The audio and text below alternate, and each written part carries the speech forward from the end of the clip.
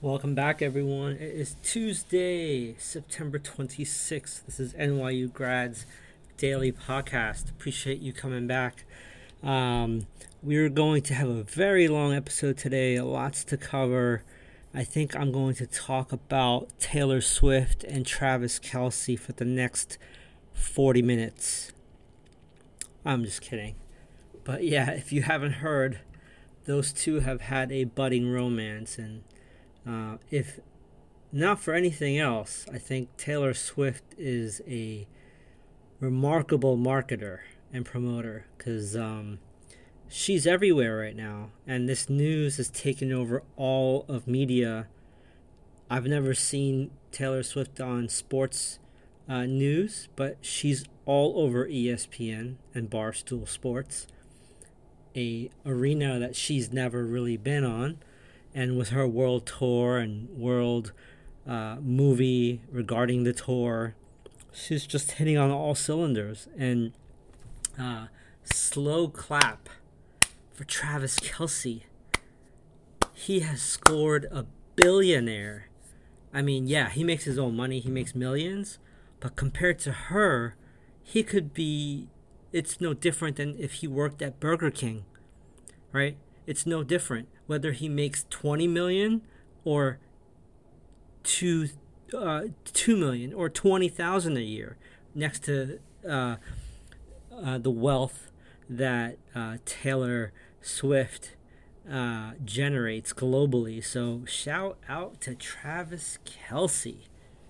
Wow, that is some grab. I digress. Hope everyone is having a great Tuesday. This market, as I have been warning, has been losing traction and has been deteriorating daily underneath the hood if you follow breadth like I do every day. I have a strange feeling that today's action was not a panic. I know it's not a panic sell-off because I look at breadth and it tells me that. But I have a strange feeling that Wall Street is paging Mr. Powell for his speech on Thursday.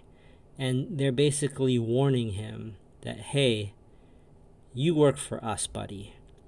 And you better not be hawkish longer. And you better start flirting with cutting rates next year in 2024 or else.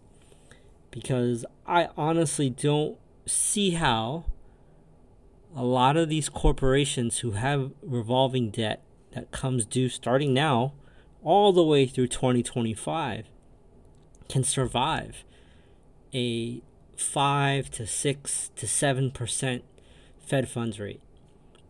I just don't see how they will survive, because if you have revolving credit debt right now that's at 3% and you're unprofitable, and you have to pay payroll, your bills, everything to keep the lights on, and you have to roll that over at 5-6%, you won't be you can't sustain the lights. You can't pay your employees, you can't pay your vendors, you can't hire.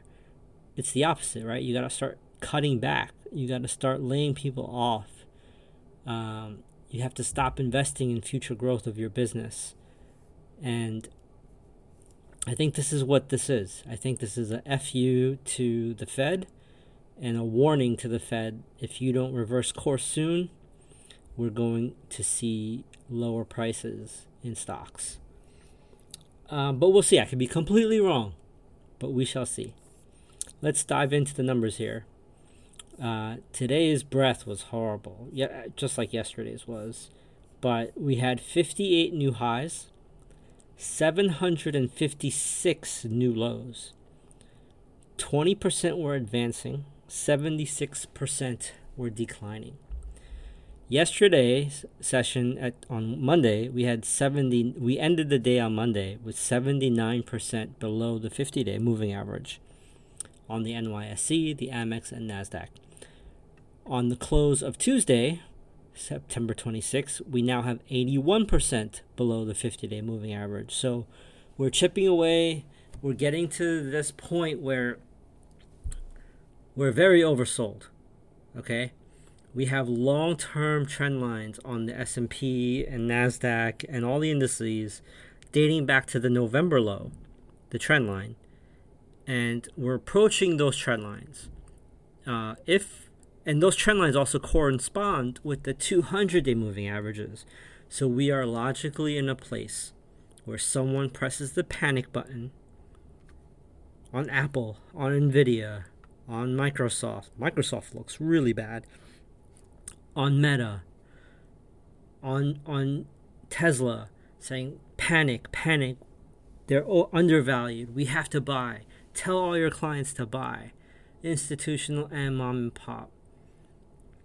It's a logical place for defense now. So, why am I saying this? Right? It's logical. It's obvious.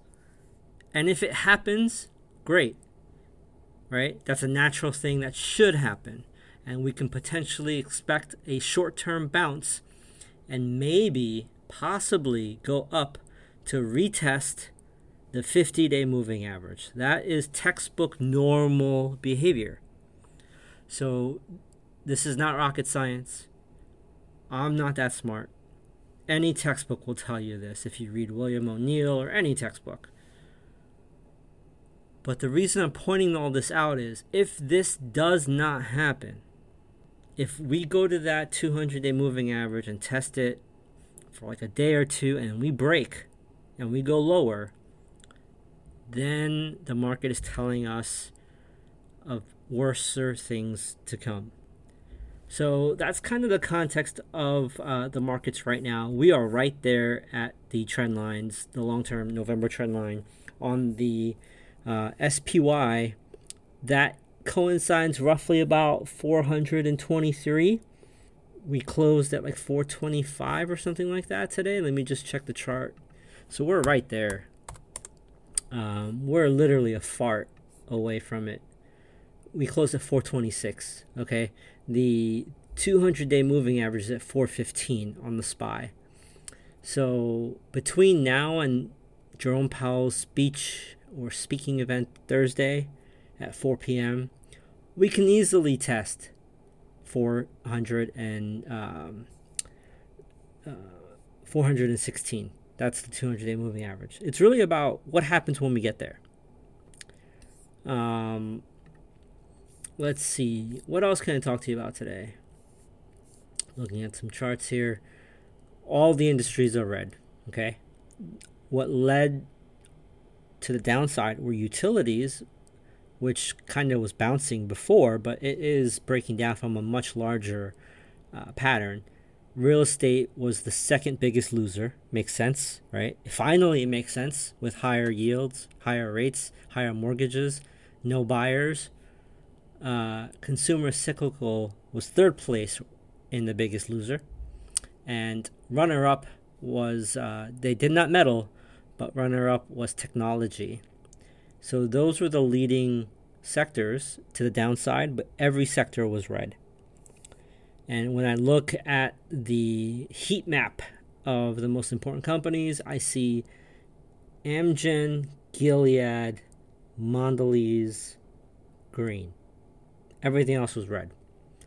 So that was kind of your day. Keep watching yields. Keep watching oil and energy prices. One stock that didn't do much today, but is on my radar, it should be on yours as well, is a healthcare pharma company called AbbVie. The ticker symbol is ABBV. Apple Boy Victor.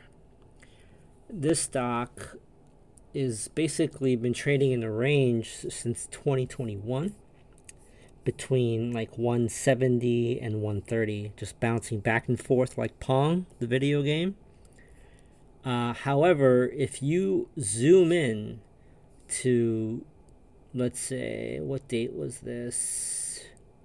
Like early September, like September 12th to today. It has been coiled, trading between 152 and 155.